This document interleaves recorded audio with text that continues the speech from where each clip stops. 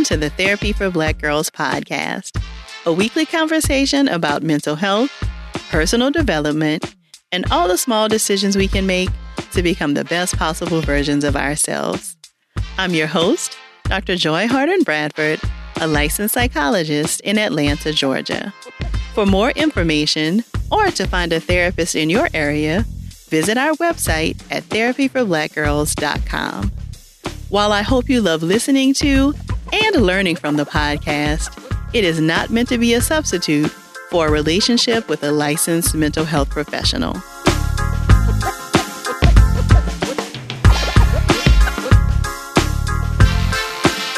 Hey y'all, thanks so much for joining me for session 117 of the Therapy for Black Girls podcast.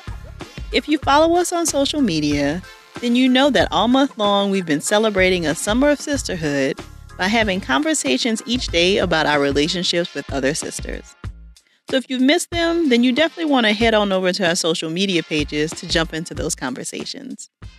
But something that has come up in the course of this month have been concerns around jealousy in friendships and how this undermines the ability to really make or sustain friendships. So I wanted to spend some time today talking about where jealousy comes from and what we can do about it when it pops up in a friendship. So jealousy is the feeling that someone is trying to take something you have or you want. And it often comes from a place of scarcity, anger, feeling inadequate, or not confident in who we are and what we're capable of. And if we're talking about this in the confines of a friendship, it may be that we feel like a friend is living a life we could only dream of, or we feel like a friend gets opportunities that we just don't. So what do we do when these kinds of feelings pop up? Here are a few things that I'd like you to consider. Number 1, jealousy is not inherently a bad thing. You're not an evil person because you become jealous, and it doesn't necessarily mean that you're a bad friend. But it does mean that there's something going on internally that probably needs some attention. I think it's important that we start here because a lot of times what will happen is that we'll feel jealous about something that happens in our friend's life, and all of a sudden we feel embarrassed or ashamed that we felt this way. And we then might become very critical of ourselves or shut down toward these feelings, and then we start acting out in ways that are likely harmful to us and our friendship. So I think it's important to acknowledge when we have these feelings and then pay attention to what needs to happen in our lives for us to take care of these feelings. Number 2, consider what in your own life you may need to do to feel more confident about your abilities or yourself. This might mean taking some classes or seeking the help of a mentor to further develop skills that need it. Or the work might be with a therapist to get a better understanding of how the experiences in your life may have left you feeling less than, even though there may be no evidence to support this belief. If your jealousy is driven by a feeling of inadequacy, this belief probably came from somewhere, and working with a therapist might help you to figure out where it came from and then develop some strategies to lessen the impact that it has on your life. Because even though the jealousy may be showing up most clearly in your relationship with your friend, it's very likely that if you're struggling with feelings of inadequacy, it's probably showing up other places in your life as well. Number 3, I want you to think about whether your jealousy is based on something real. So you may think that you know everything about your friend, but do you really? So that new job that she's celebrating, what did it take for her to really get there? And yes, the pictures of her and her boo look beautiful on Instagram, but do you really know what's happening behind closed doors? Jealousy is often a part of a story that we've created in our heads that often isn't all the way true.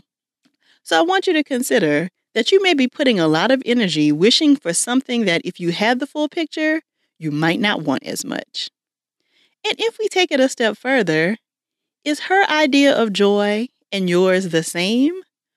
Or do you see that it makes her happy and you think it would do the same for you? Sometimes the source of our jealousy is that we haven't tapped into what will make us happy in our own lives, and we need to spend some time doing some work there. Number 4, Is there any truth to the idea that there is a scarcity of whatever you're jealous about? Like I said earlier, sometimes jealousy develops out of a belief that there is only so much to go around. So she has a great job. You can have a great job too. There's not only one great job.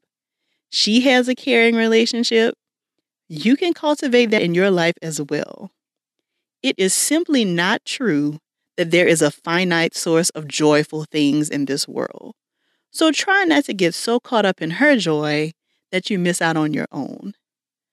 And I also want you to consider that the scarcity that often fuels our jealousy with others has often been manufactured by somebody else.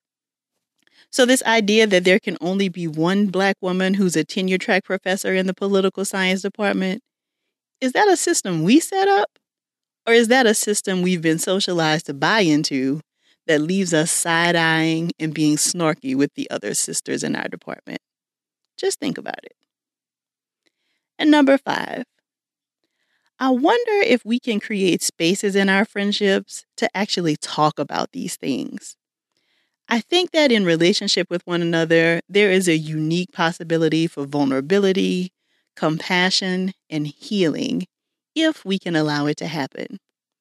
So let's say that you feel some jealousy pop up after a friend announces that she's pregnant and you've been struggling to conceive. What might it be like for you and your friend to be able to create a space for one another where she's able to share her excitement and happiness while you also share your sadness and disappointment? Those things do not have to cancel one another out. There's a way for you to show up for her excitement and a way for her to show up in your sadness that can affirm and comfort both of you. But this requires a vulnerability and setting aside of ego to make this happen.